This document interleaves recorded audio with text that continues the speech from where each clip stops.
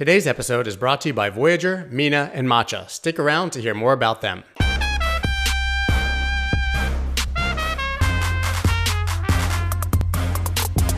What is up, everybody? I'm Scott Melker, and this is the Wolf of All Streets podcast. Now, I can't tell you how excited I am to talk with today's guest, Jon Najarian. After dominating Chicago Bears football, Jon turned to a different contact sport, trading, and did what he does best. He destroyed the competition. From working on the trading floor for over 25 years, Jon has amassed a wealth of financial knowledge, even developing his own trading algorithm known as the Heat Seeker along the way. Now he's arguably a living legend, the author of 4 best-selling books and a popular face on TV screens everywhere. But most importantly to us, he loves crypto. It's my goal in having Jon on today to better understand where the crypto market is at in this bull run, what's left to come, and also just to hear his incredible background story. Jon Najarian, it's a pleasure to have you on the show. Scott, I am delighted to be here in the Wolves' den. It's great to be here. I love your insights that you offer freely and actively on Twitter and other social media. So I've been a fan, and it's great to be on with you. Thank you. Thank you. I can't tell you how much that means to me. So once again, before we continue, you are listening to the Wolf of All Streets podcast, which airs twice a week. I talk to your favorite personalities from the worlds of Bitcoin, finance, trading, art, music, sports, and politics, and some guests who have done all of those things, like today, seemingly. Now, this podcast is powered by Blockworks, the fastest growing media company in the digital asset space. Visit blockworks.co for access to the highest quality information in crypto and finance. I promise you won't be disappointed. And if you like my podcast, you follow me on Twitter, then check out everything else I got going on at thewolfofallstreets.io. So now to get into what's actually important, Jon, question I've wanted to ask you for a long time.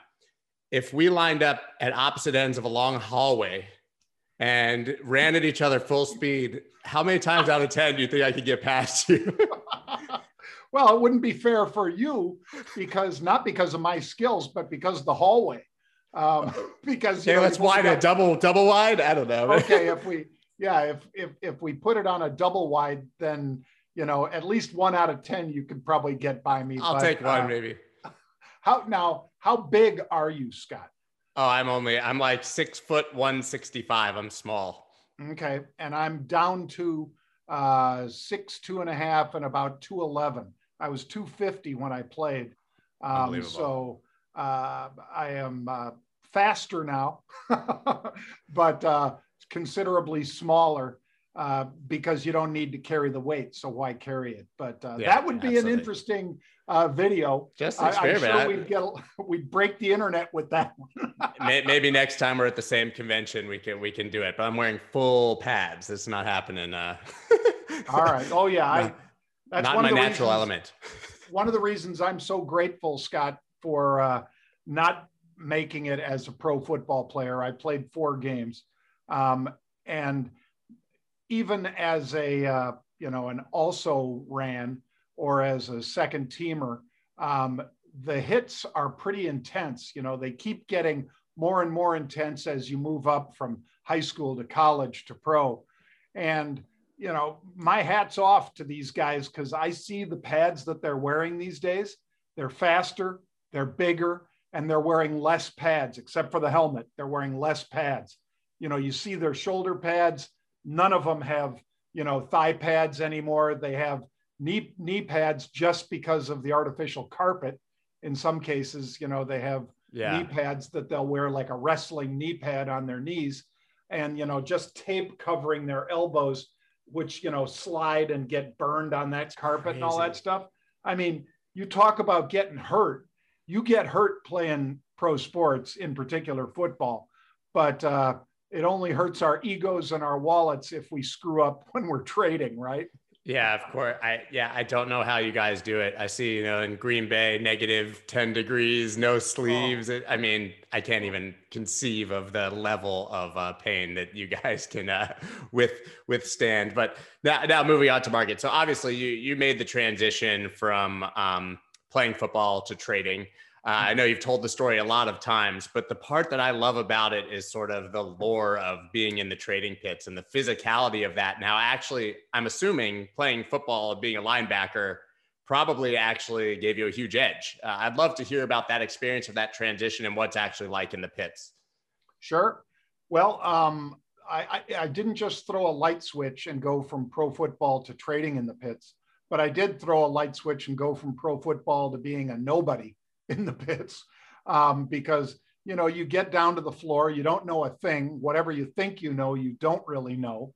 I'd been interested in markets before, but I never had stood there and tried to buy and sell, nor did I start buying and selling on my first days down on the floor. More or less took me 3 months just to get over all the differences of being in that environment, Scott, where everything's buy, sold, you know, back and forth like that. Because it's not just, oh, I'm going to buy this and then I'll kind of wander off and then I'll try to sell it later on. You know, it's not like that. You'd be standing in the back of the pit. If you want to get down there right into the heart of the pit where the brokers are and so forth, you've got to be trading all day throughout the day, making a market on both sides.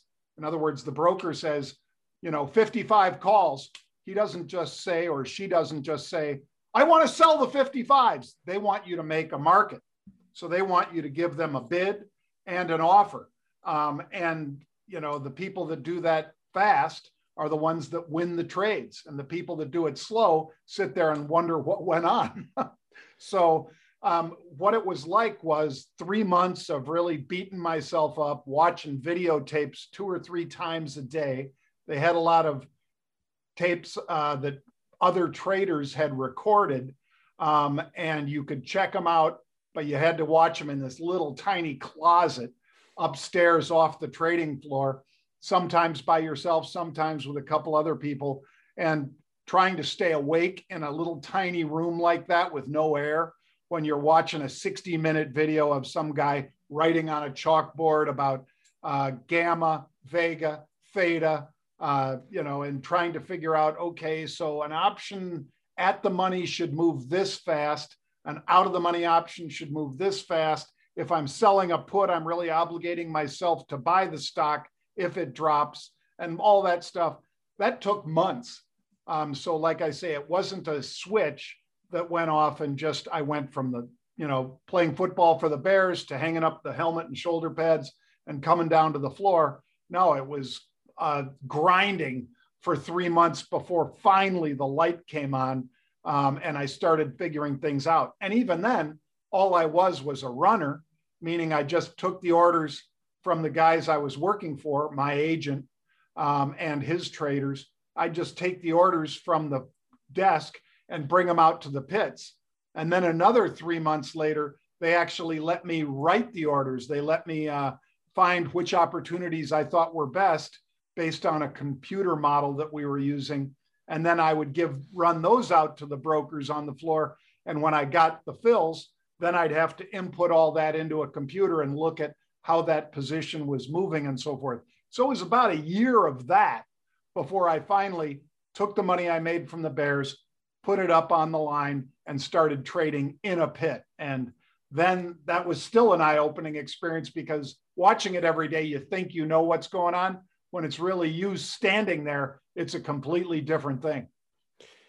Yeah. And, you know, we have so much access to information now. Literally everything's at our fingertips. And even if you're a technical analyst, I always tell the story. My grandfather was a stockbroker, and he used to, you know, draw his charts on the kitchen table every morning at breakfast. Now, you know, you pull up TradingView, you got 1,000 charts at your disposal. We have so much information. How did you decide what to trade, and you know, what was actionable, and what information were you able to process at that time without, you know, computers and all that at your disposal? Sure. Well, and I know just what you're talking about when you say drawing out point and figure charts and so forth at the dining room table. There was a guy on the floor that had a chart that went back into the 40s, and he had done it every day, every trading day since the 40s. Now, granted, options didn't start trading on the floor till 73, but this guy had been point and figure charting the equivalent of the S&P 500 and the Dow Jones going back that far. He would unfold this thing, Scott. It would be like 8 feet long. And then every day he'd dutifully sit there with his pencil, not pen, and he'd be drawing in, you know, exactly the point and figure charts and so forth to try to figure what was going on.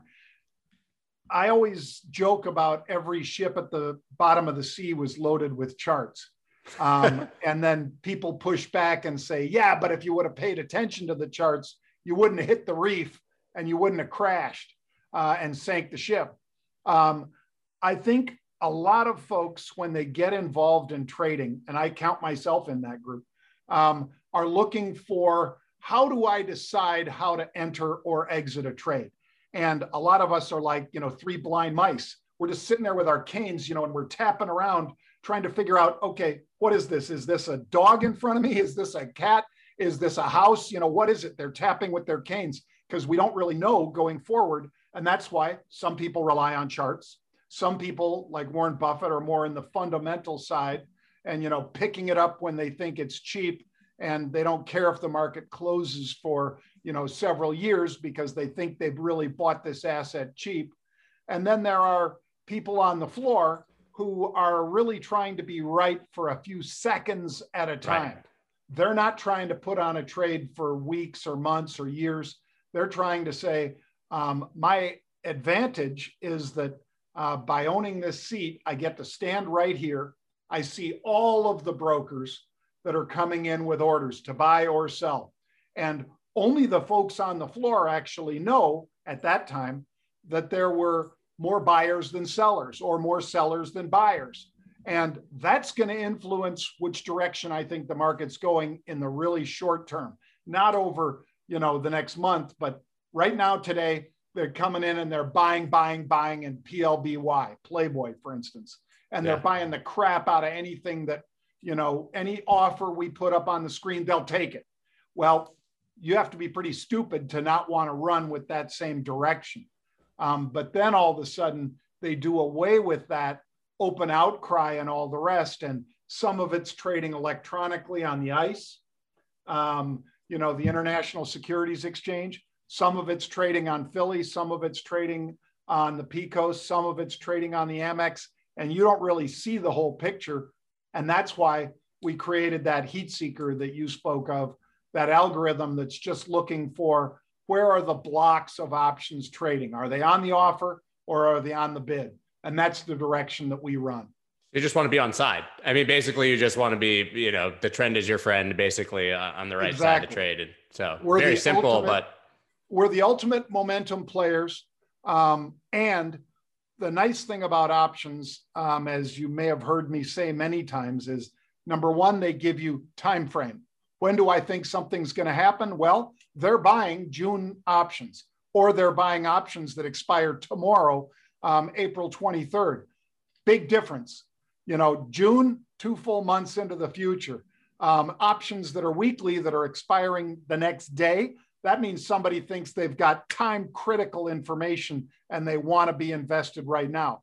And then they tell you the strike price, Scott. So are they buying the at the monies? So if the stock's trading 55, are they buying the at the money, or are they buying 1 strike up, 2 strike up, 3 strikes up? Again, all of that information is in options. And that's why it's a much more robust, it's esoteric, but it's also more robust tell about which direction we're going and how far we're going. Interesting. And you were there obviously in the earlier days, I guess, of options. And it seems from what I've heard having these conversations, there was a lot of inefficiencies in the market, sort of like you just touched on, that you could take advantage of because of options. So I want to kind of carry that forward to today. Obviously, the trade right now, seemingly with Bitcoin, is this cash and carry trade with contango on June, July, August options, and the huge expectation, obviously, that price will go up. That's how we're seeing yield on all these platforms. So now we have this inefficient market in Bitcoin. What happens when that market becomes more efficient and these huge opportunities that are just so obvious start to disappear? Well, as far as from a trading standpoint, that should affect, derivative. They are far and away the biggest in options, and it's a factor of 10 or 20 bigger than the CME, for instance. The CME is a real player, but they're only this big, and derivative is way up here. On a daily basis, it's averaging 10-to-1 open interest, trading volume, any way you want to measure it, derivative. And they're just one of many that has options And in fact, they had them in many cases before the listed exchange, actually put them up. Right. And the leverage they offer, not just for the options, but for the futures, is incredible. And you saw this past weekend when we had that flush. And it was kind of amazing to me, Scott, that it wasn't amazing because I didn't know for sure that they would flush them out at that level. But I didn't know how much leverage some of these speculators had availed themselves of. You and I know that you can trade up to 100 to 1 on an exchange like Deribit or Binance or whatever. The CME won't give you 100 to 1 on Bitcoin, Bitcoin futures or options. But when you go to those offshore exchanges that you need to hit through a VPN or something like that, you can get extraordinary leverage. But again, as a trader for a long time, you know that you can get flushed really fast. I mean, there was 1% move on Bitcoin with 100x leverage is, I mean, you can be liquidated 3 seconds after you enter the order. Right. And there was one of those traders was somebody who was up $68 million and got flushed on that liquidation. And just for your listeners and viewers, how that works is, of course, John, I'm not going to say Scott because I don't want to put it on Scott. John buys 100 to 1 leverage offshore through Deribit or through Binance. Okay. How much do you think they'll let that thing tear through my money versus their money? And the answer is about a hot second. So when you're on the right side of that trade and you buy a bunch of leverage and buy Bitcoin at 55,000 and it's moving back up to 58,000, you're a god, because you didn't just make $3,000 on that trade. You made 3,000 times 100. You made $300,000 on that purchase of those, with using that 100 to 1 leverage. Well, that cuts both ways. All of a sudden, somebody took a bunch of coins out of cold storage, put them on Binance, and whack, and started to work that market hard. And next thing you know, it waterfalled because all the risk managers, whether they were artificial intelligence or an actual person, start bang, snapping all of those necks of all of those traders that are double leveraged, 10 times leveraged, 100 times leveraged. They just cut them out without remorse and, absolutely without mercy, because their job is to make sure that Deribit doesn't lose all of its money, that Binance doesn't lose all of its money. So they just bang, cut them out. So that waterfalls from that 59,000 level all the way down to about 51,000, depending on the exchange, and created a hell of an opportunity, of course, for somebody, because somebody bought an awful lot of those. I bought on that dip as well, Scott. But as they bought, then they took their coins off and put them back into cold storage. So that was a very shrewd trade by somebody, but it flushed about 1 million accounts. All of the money they had in those accounts was gone. $10 billion. Yeah. $10 billion basically effectively in 4 hours. I mean, a bit more after that. And that was by many multiples, the biggest liquidation we've seen. And you talk about the opportunity, obviously, for someone to buy at that point and move those coins off exchange. But obviously, there's also the opportunity when there's that much leverage in the system and you have a ton of money. I mean, all someone had to do was short the spot market $1,000, $1,500 to start that cascade. So if you shorted before that, sold a ton of coins, watched the cascade, covered your short at the bottom and bought, that's probably what happened. So probably somebody didn't even just catch it on the buy end, right? It's a full circle of profit. Yep. And, that happens all the time. Yeah. For any of those folks who, thought that they were gamed or whatever else, just look at Ackman and Icon.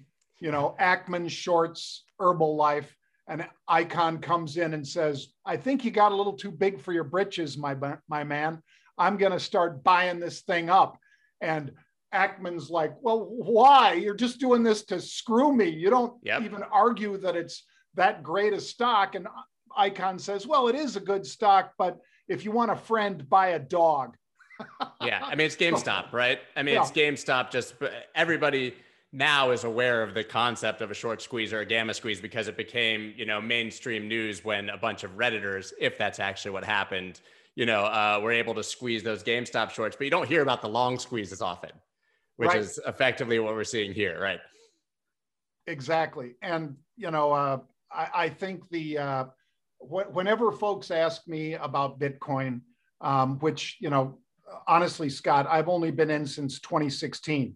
Same. And I didn't really get active until 2017 because, like everybody else, there wasn't as much information. You already did a great job describing, all the free sources of information now, like CoinDesk, like, things on TradingView or Voyager or whatever.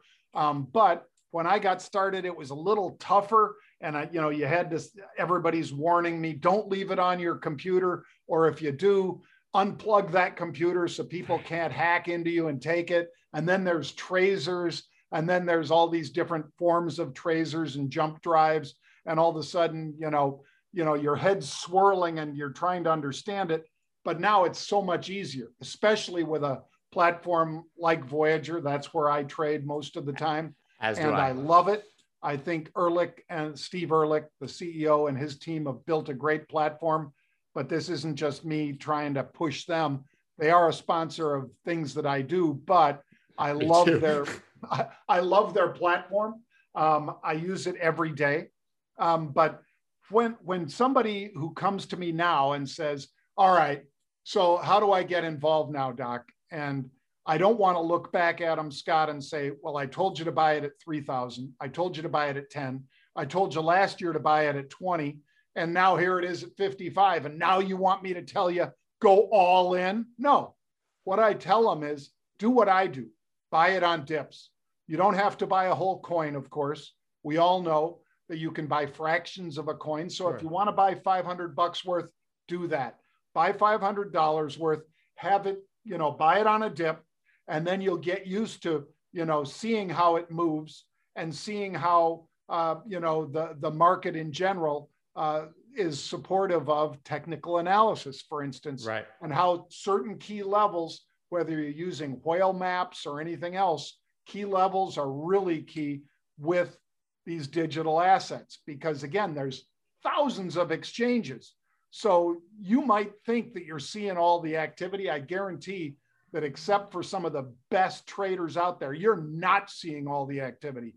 You're seeing what's going on Deribit, what's going on Coinbase, Binance, wherever, Bitfinex, any of these places. You're seeing that and you're trying to derive, okay, but where are the blocks? How much is being, no, just buy a little bit on dips and then start adding to it. And you don't need to go all in. You don't need to buy a $55,000 coin, even if you've got the money. Start small and buy on dips.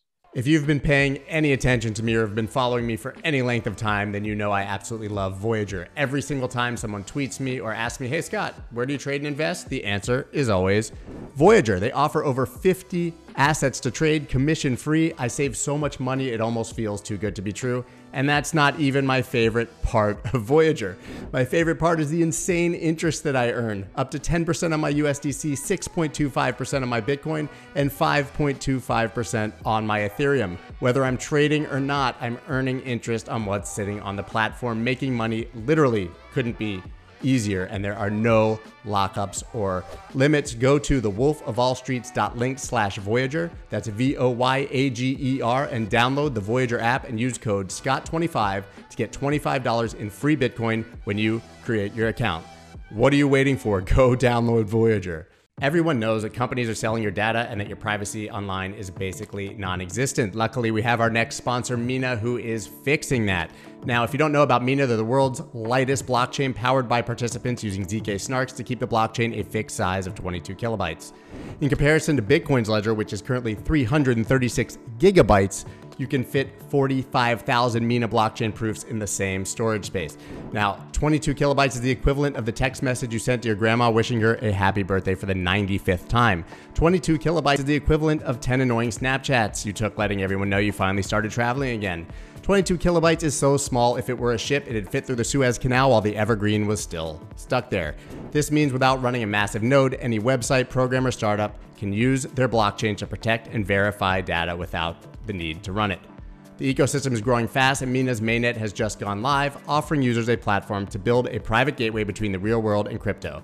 Visit thewolfofallstreets.link/Mina to find out more. And what's really exciting is Mina just had their public token sale on April 13th with their official partner coin list. Once again, go to thewolfofallstreets.link/Mina to find out more. Everyone is seemingly making insane money in DeFi, but getting started and working through the mess can cause an absolutely massive headache. People are always confused how to open a wallet. They go to Uniswap, the prices are high, the gas prices are high, they don't know how to execute an order, and they have to take whatever price is being offered. Well, Matcha fixes all of this. They have deep liquidity. They source liquidity from multiple exchanges so that you get absolutely the best price and always know that your order will fill. And most importantly, for someone like me who trades, they have limit orders, which means you actually get to choose your price and fill like you're used to on a centralized exchange. If you want to trade like I do, sign up for Matcha now and join the tens of thousands of traders already a part of the movement. Start now at thewolfofallstreets.link/Matcha. That's MATCHA. There are two things that you just said that sort of struck me. One, what is it with human beings that they finally get interested at 60,000 when they weren't interested at 6,000? That's one. But two, also, I think anyone who's traded, what you just said is so important, because if you get used to buying dips, you're never scared of them. And you actually get in a mentality where you look forward to those drops as opportunities instead of selling in fear on drops, which is right. Which is what I think humans tend to do. So I guess what I'm asking, human emotion, why does it tell us, implicitly to do the dead opposite of what we probably should be doing? And how does that carry over to trading? There are several adages built into what Scott just said, folks. For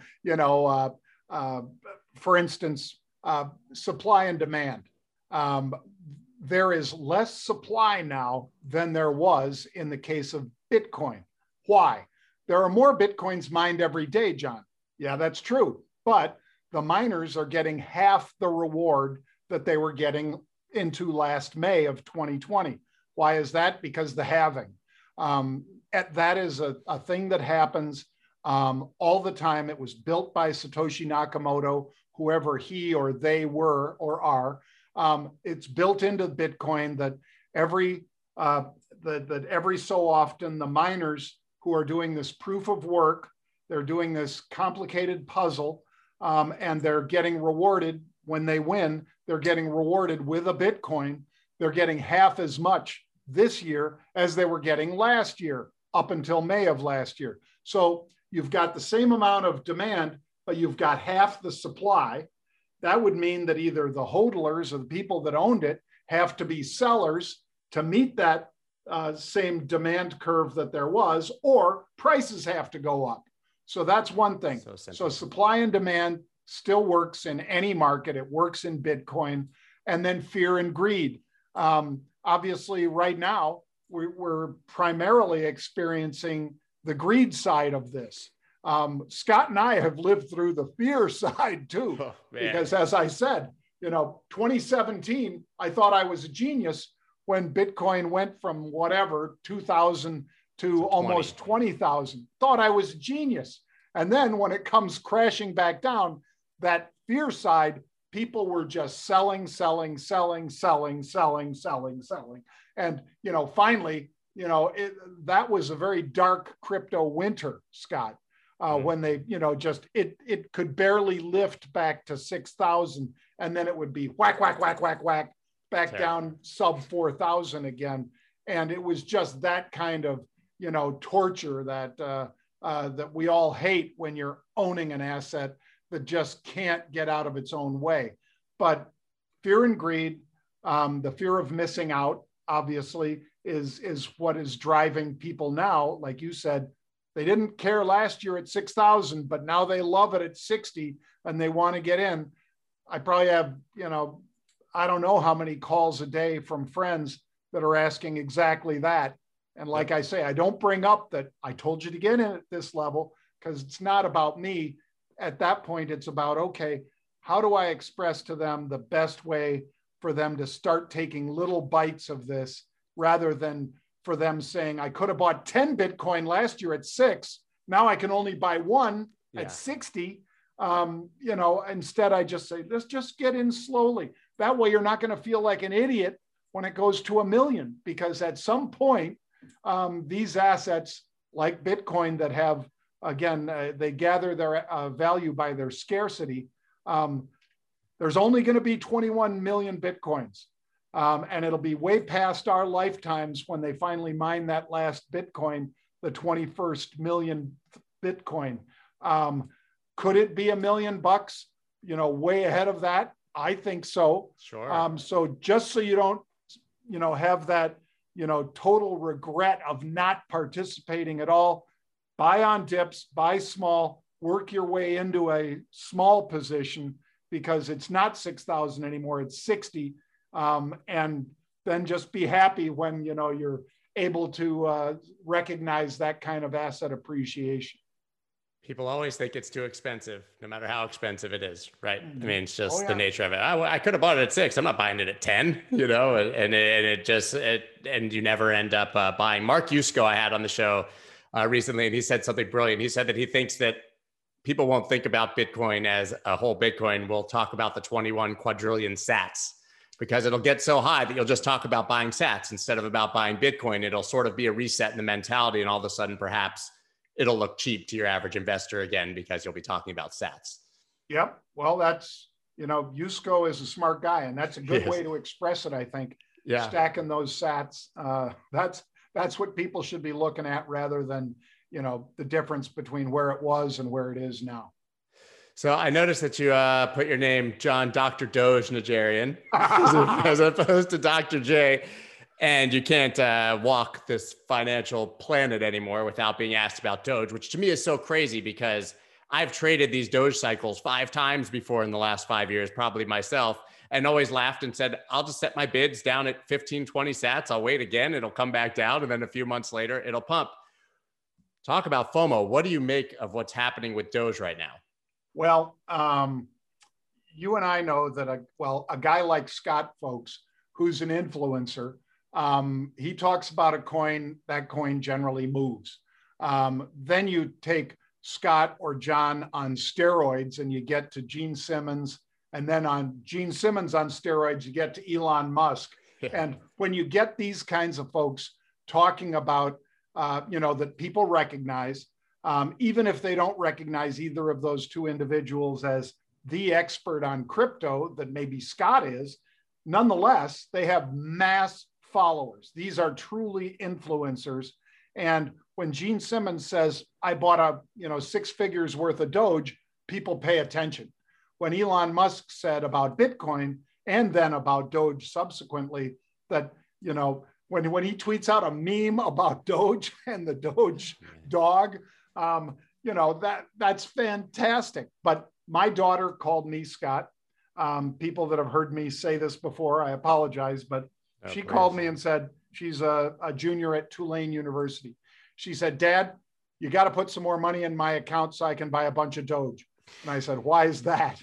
And she said, because everybody down here is buying it. So I said, I'll tell you what, hon, I'll buy it and I'll split it with you. So I bought a bunch of Doge, 0.07 of a cent, right? Not a penny, 0.07 of a penny. This is like February, right? Yeah. Then it goes to 9 cents. I didn't buy it and sell it at the high, but I did get out at 8 cents and thought I was an absolute genius, and, sent her half the money to her wallet. And now she continues to trade the shit coins. Yeah. But I love them. Gateway drug. I love altcoins. They are one of my favorite trading vehicles right now, rivaling options, because you can buy one of these little suckers maybe Litecoin doesn't double in a day, but I can tell you so many coins that you could trade. And I don't want to drive you guys into coins right now, but that you could trade and see a 100% return in a day or in a week. But anyway, so I reloaded at 5.5 cents Doge, and I bought much bigger. And then it ramped to 45 cents or 44 cents, and then hovered around that 39-cent level into 420. The Doge Day. Yeah, that's a signal to sell. Oh yeah. So, but there's just I think the power of influencers in this space is incredible, and to real aficionados, again, like Scott, or like Pomp, or like Tone Vase or Charlie Shrem, to real guys that have had the chops and been in the game, for them to recognize something going on is completely different than for the masses to all of a sudden say, oh, well, Kim Kardashian tweeted about whatever. Yeah. If Kim Kardashian tweeted about the crappiest crap coin out of the top 200, that coin would move. It'd be top 5 market cap in a week. I mean, it would. We just saw it. It would. I mean, yeah. Absolutely. And so I can't dismiss that. And instead, I just try to ride those waves. And I try to, again, just like we said, without mercy, without regret, just knock it out. When you decide to buy into that and it ramps like that, just freaking take that money off the table and run like a thief in the night. But that's the thing, right? So you start with this influence, and then you start to get this swelling FOMO, and someone like you is trading it. You're not investing in Doge. And I think it's such an important distinction. But then you start to get to 10 cents, 15 cents, and you start hearing people talk about it as the future of money.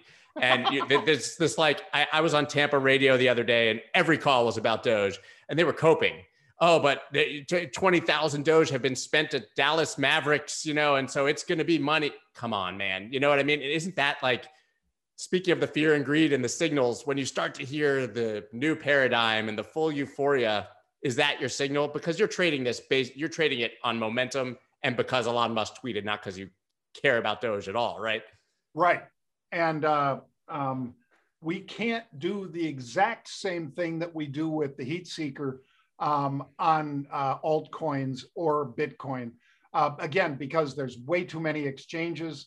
Some of those exchanges, regular viewers and listeners to Scott will know that some of those exchanges are very suspect. There's almost 90% that are doing wash trades, meaning they're just trying to circle it and trade it to make it seem like there's volume, and there is volume, but it's just them buying and selling to and themselves, flipping it around. Sure. And that in stock trading, that's illegal. That'll get you sent to prison. The IRS, not the IRS, I'm sorry, the SEC will come in and charge you with trying to do wash sales and trying to artificially pump up a stock. Real trading is different than a wash sale. So I think that there's just, when we're looking at these exchanges, I try to look at the top 10 exchanges that I've named them a bunch of times here already. But I look at those, and I look at the 24-hour volume. I try to look at the 1 hour and 15-minute volumes that are trading. And Scott, I'm looking for increases in volume to be a trigger for me to get in and ride that wave. Because ultimately, when you're a person like me, you're a surfer. We sit there waiting. Anybody who's surfed knows this. You don't just paddle on every single little ripple that you feel in the ocean. And again, I'm not a big wave, so I'm not Laird Hamilton for sure. But what I do is I wait, and all of a sudden that wave starts lifting up. Now I'll paddle. In other words, as that volume starts picking up, I'll paddle. I'll go in the direction of the volume. And that serves us really well. We also have sentiment indicators that we're looking for. Social media. Yeah, we strip Reddit, strip it bare, looking for how many times is Doge being mentioned or Bitcoin being mentioned or Litecoin or EOS or any of these. How many times, in this 5-minute period, 1 hour period, 24-hour period, we're looking at that on that bit of social, Reddit, and we're looking for that on Twitter and Facebook. And we use an artificial intelligence to take that fire hose of all that data and then say, here's where we're seeing the momentum building and so forth. And then we run in that direction. It's really helpful. And that's how I trade it, Scott, as a trader, because I'm looking for, again, where's the pump coming from? I don't care if it's Kim Kardashian or if it's 1,000 people talking about Doge. I've already said, I think Kim can lift it more than them, but if 1,000 of them are posting up, that's going to dominate people who are looking for that, and that's going to lift it as well. So I'm looking for social and I'm looking for volume. So volume precedes price, which people always say, but people generally don't end up looking at it. And it's kind of so simple. It's funny. I had Mike McGlone, a friend of mine from Bloomberg, who I'm sure you know. I love that guy. I love that guy. I love that guy. Smart guy. There's a real commodity analyst and has now turned his focus, as Scott is saying, over to Bitcoin. But I'll step back. He's amazing. But he made a comment when he was in the pits. I can't remember if it was volume or volatility, but he said that he could smell volume or volatility in the pit, based on how much people were sweating and how excited they got on what was coming. He said you could use smells to know what trade was coming. Yep. And that's true. I mean, you could tell if the pit was making money overall by how stinky it was. In other words, because some of the traders would wear the same clothes that they wore yesterday, right down to their socks and underwear, because they're superstitious. And they said, I did everything right yesterday. I don't know why, but everything worked. So I'm not going to stop doing that until it stops working. So you could tell by the smell. And then you could also, conversely, you could tell by the bad smell that's not just body odor. You could tell by the bad smell of fear when the pit is on the wrong side of the trade.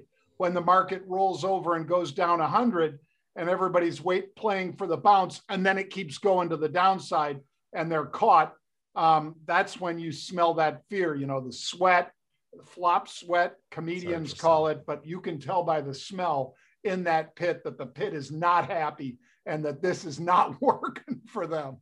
Yeah, it's really crazy, man. Something I wish I had experienced in my lifetime for sure. But so we obviously talked about Doge being obviously a trade, right? You've been in Bitcoin since 2016. You've already touched on the fact that you think we could see it at $1 million. So I know that your mind is different on Bitcoin than as Doge. How do you view Bitcoin as a piece of someone's portfolio? Should they just be investing in it? If they're a trader, should they trade around their core position, but not only trade? What's your position on how to treat Bitcoin? Especially after a run like we've had, I think it's sort of incumbent on anybody who's got some to think about, okay, do I really think that Max Kaiser's right? And he just moved his target from 77,000 up to, I think, 90,000. For Bitcoin in the short term. He still says 220,000 this year. I don't see that, but Max has been at this much longer than me, and he owns a lot more coins than I do. He and Stacy are probably very much enjoying this run. I'm sure. But I would look at it and say, we've certainly had a hard time getting through and staying above 60. 50 has held pretty well, 51,000. And if you look at Hoyle maps or something like that, folks, you can see where the most likely accumulation areas are in the market, where the whales step in and buy. And then, when we've gotten up to resistance points. So I would not be uncomfortable selling futures against doing that basis trade, Scott. At these levels, because I'm not looking for that breakout to 90,000 that Max is looking for in the short term. But I would say that you need to be nimble, and you could certainly make an awful lot of money selling upside calls against Bitcoin that you own which is just as it is with Apple. I like renting that condo rather than letting it sit empty. Although at Voyager, they'll pay you what, 8% for your deposited.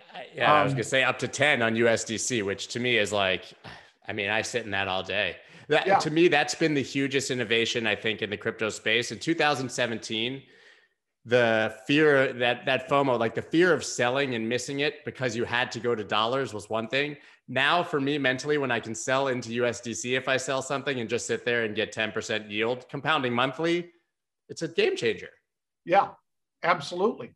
And, you know, some of the complete DeFi folks would say you can never leave your coins on an exchange, you know, sure, and blah, blah, blah. I get that. And I get it, but, you know, we're talking in the case of Voyager, we're talking about a $3 or $4 billion company. This is not like just some crappy offshore exchange. And it's publicly traded. Yep, publicly traded in Canada. Wait till they uplist here. You want to see that? I mean, knock on wood. You want to talk about what pisses me off is that I've been focused on like the token and the platform, and I didn't buy the stock. Yeah, up thousands and thousands of percent. Yeah, the stock last June, folks, was 19 cents, and it's traded as high as I think like $27. I mean, that's a return that would put Doge to shame. Yep. And you know that's because they're doing a lot of things right. They just announced a stock buyback over there, I think yesterday, if I'm not mistaken, Scott.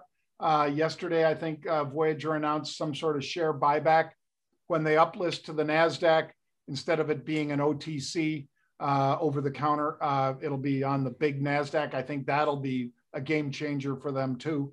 But, you know, there's all these others. I mean, you had that great article article and tweet about Coinbase. And you and Charles Payne talked about that, which was great. Coinbase, obviously, was a heck of an investment and has done phenomenally well. It's kind of, when I look at those big companies like Coinbase and like Voyager, I look at them and say, it's almost like if Morgan Stanley said, here's the 50 things you can trade, because both of those two companies, that's more or less, you know, the range of the amount of assets that they have available. Now, sure, you can go through a VPN and trade a whole bunch of stuff offshore too. We all know that. But so in other words, these aren't exchanges. Coinbase isn't an exchange. Voyager isn't an exchange, but they tell you, here's the 50 assets or 60 assets that you can trade on our exchange. Some of these were too low, so Coinbase won't put them up. Can't trade them on Coinbase. Some of them have regulatory issues, sure, like XRP, for instance, that even though that they seem to have been winning lately, that is hardly decided. That war is not over. Yeah, by the SEC, and so you can basically trade what they let you trade. But again, does the NASDAQ have the ability to hold, to custody your assets? No.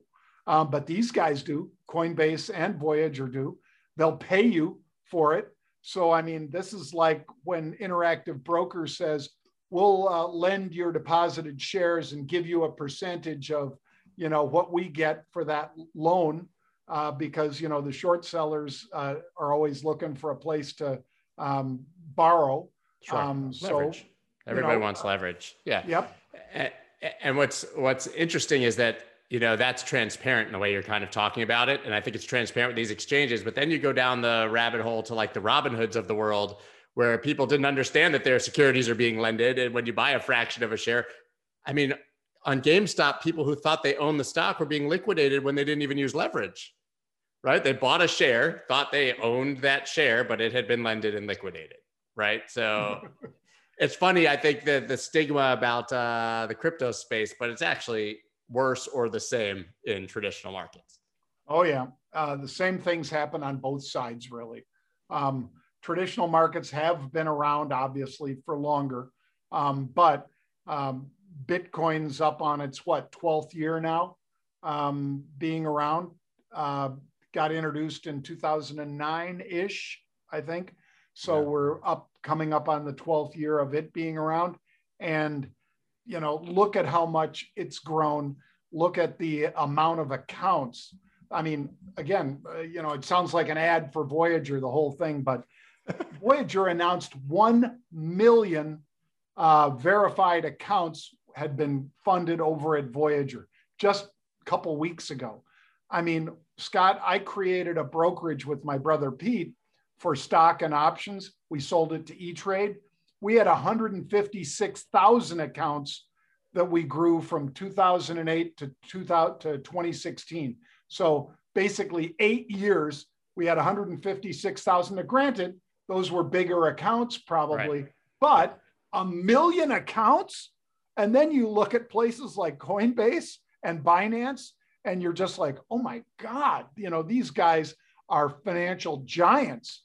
Those are huge numbers over there at, again, Binance is much bigger, but Coinbase is the one that's public now. But that's why, Scott, I love trading that Binance coin, because oh my God, that thing. Yeah, I mean, what a monster. Awesome. Again, I trade it. I'm not just an investor, but I think when you were describing what really happened in that Coinbase direct listing, I think that opened some people's eyes, because it's not something that's as apparent to everybody as perhaps it should be. Sure. But yeah, I get the confusion. I get the confusion. I just don't get people retracting when they realize what the facts are. Like, once you know that you're wrong, just say I was wrong. And there was some confusion. And what's funny to me specifically about the Coinbase direct listing that I was thinking about yesterday is that there was all this outrage that they sold, even though for people that did understand it was direct listing, but none of that outrage was there before it happened, when they registered those shares to sell, that they had to sell. It's just a very funny thing. But I think that rolls into something. We talked about the recent drop, which was a result of liquidation and high leverage, of course. But when that happened, we heard Coinbase direct listing is the reason. U.S. Treasury going after companies for KML, KYC, AML. Mm-hmm. America investigating Russian wallets, Chinese hash rate blackout. Okay, so every time we see a drop, you get 5 to 10 narratives, most of which are completely false, some from reputable sources, about why it's happening. Why do we see that? Why is it always bad news right after the event, trying to explain it? And why is it generally false? I wish I knew. Yeah. A little bit of it was lazy reporting, quite frankly. Sure. There are a lot of regular, or I'll say traditional finance, which would be stocks, bonds, options, futures. Those folks have always kind of looked askance, at the crypto side of the world. They joke about it, or they love Doge, because not in terms of buying it, but they love Doge because they know it's a joke coin. Right, and they say, yeah, look at this joke coin. It's gone from hundredths of a cent to 45 cents. Sure. It's now worth more than Ford. What the heck is going on? That's the narrative that they want to push. It's almost like the old adage, if it bleeds, it leads, Scott. They're looking for some hole in the story that they can poke at and say, see, this is garbage. This isn't a real asset. This is garbage. Meanwhile, we could look at a Jim Dine or a Jackson Pollock or any of these things and say, oh, that's fantastic art. A Liechtenstein, a Warhol, whatever. That's art. That's beautiful. Or you could look at it and say, this is garbage. Was this guy high when he just sat there dropping droplets of paint on a canvas or whatever? But nonetheless, they will justify that and not really give something that's as exciting and new as a cryptocurrency its due. And, obviously when Satoshi created Bitcoin and more or less said, here's how we're going to do it. It's going to be proof of work. Obviously there are proof of stake coins out there as well now, but this is going to be proof of work. Here's how the miners are going to make sure that something isn't double spent and all that sort of thing. And why? Because they didn't like, they didn't like the idea that the government was just printing money in 2008. and was Well, just, now what are they doing? yeah, on steroids, which contributes, I think we would both probably agree, to the run that we've seen in Bitcoin, because you're taking all these dollars, you add, 2.9 trillion here, 2.2 trillion there, they just keep printing it. And, again, the asset gathers its value by its scarcity. You're increasing the supply, demand remains the same. It's worth less, not worthless, but it's worth less. And that's kind of where we are. Right. So beauty's in the eye of the beholder with art, right? As you sort of touched on, one person's trash is another man's treasure, however you want to say it. Mm-hmm. NFTs, right? So now we're seeing this in the crypto space with digital art, and NFTs are much bigger than art and collectibles, but let's focus on the art side, obviously. What do you make of that space, where it's headed, where it currently is in a cycle? I'm sure that some people will overpay like crazy for something that's really not that valuable. But I'm sure also, based on what I've been saying, the asset gathers its value by its scarcity. When I was talking, Scott, with one of our reporters at CNBC about Playboy, PLBY, huge unusual call activity. The stock has doubled and then tripled, and it's still on a zoom path. Obviously, Nifty Gateway, which is owned by the Winklevoss twins, they saw NFTs coming years ago, created this platform for trading non-fungible tokens. In other words, one and done, a unique piece of digital art. Now, that could be, for instance, like the Honus Wagner baseball cards. If there was only one, instead of, I think there are 6 or whatever Honus Wagner 6 or 7, six or seven of them. If there were only one, it would be worth much more, but they're still worth millions of dollars a piece. Why? Because there's a lot of baseball fans, and if you want to own one, it's going to be very dear. You're going to spend a lot of money to get it. Well, but anybody could, take out their phone and take a picture of a Honus Wagner baseball card. Okay, so what's that picture worth? Almost nothing. Whatever you want to put that it's worth, it's worth. But if you owned the one, Mona Lisa, again, just like Honus Wagner, there's a bunch of Mona Lisas, but he is recognized as only finishing one. A bunch of his students worked on the others and so forth, but there's one Mona Lisa that's probably worth $1 billion hanging in the Louvre.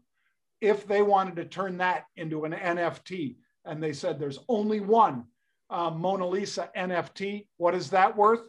An awful lot of money. Marilyn Monroe, since I mentioned Playboy, they have the rights to almost all of their digital images, from Pam Anderson to Marilyn Monroe. They're NFTing them. It's happening.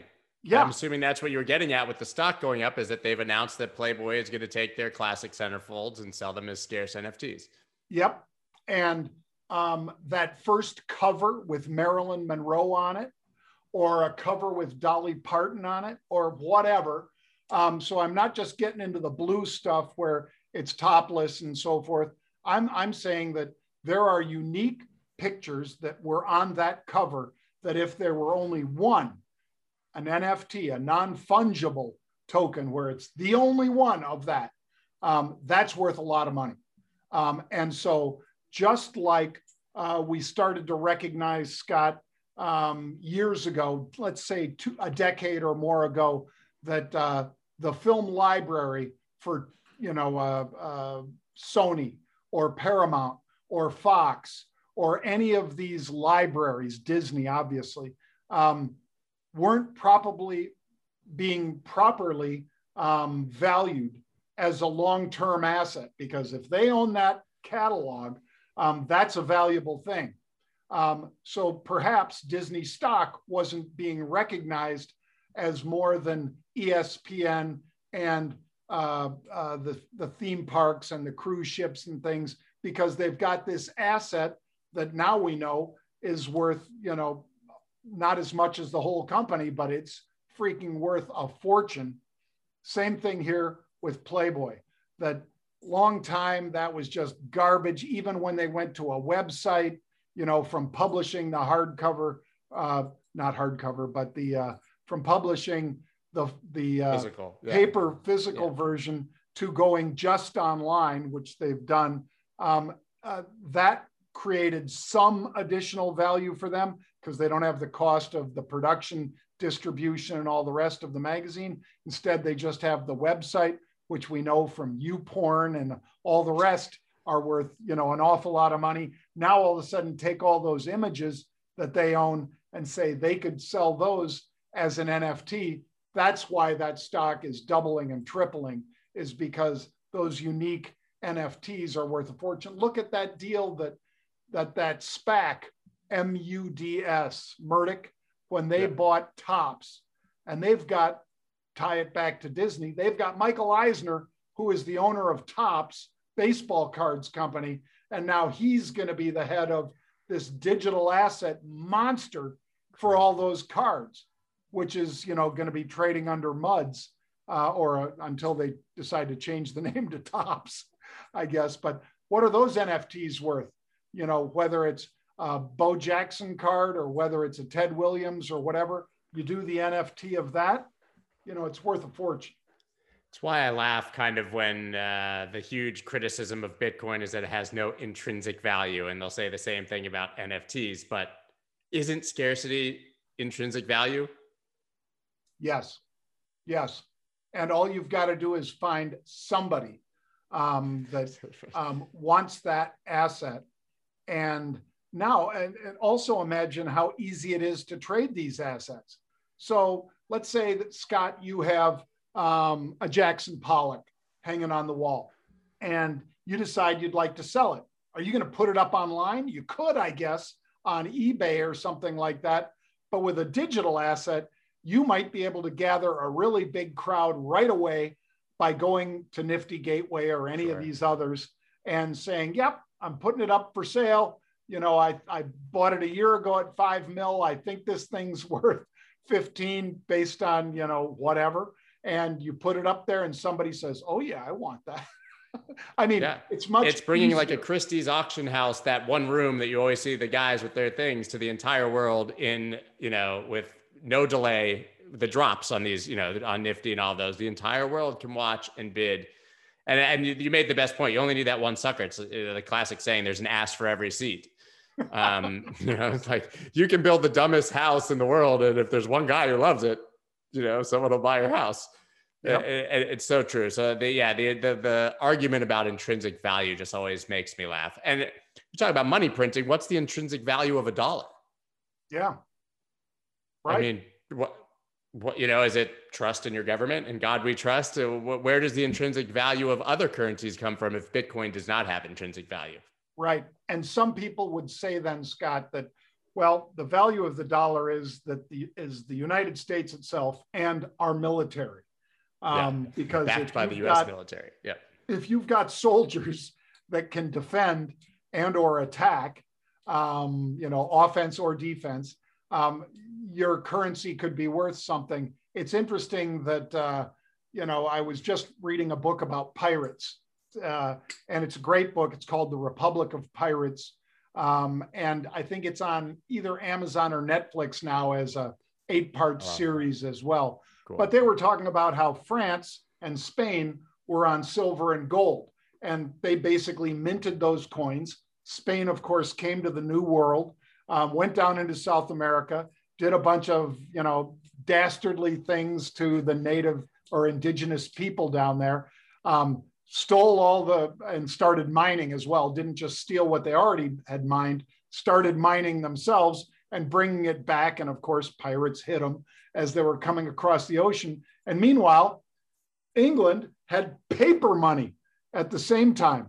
So fiat versus, these coins that actually had some value based on what people would pay for an ounce of silver or an ounce of gold or a fraction of either of those.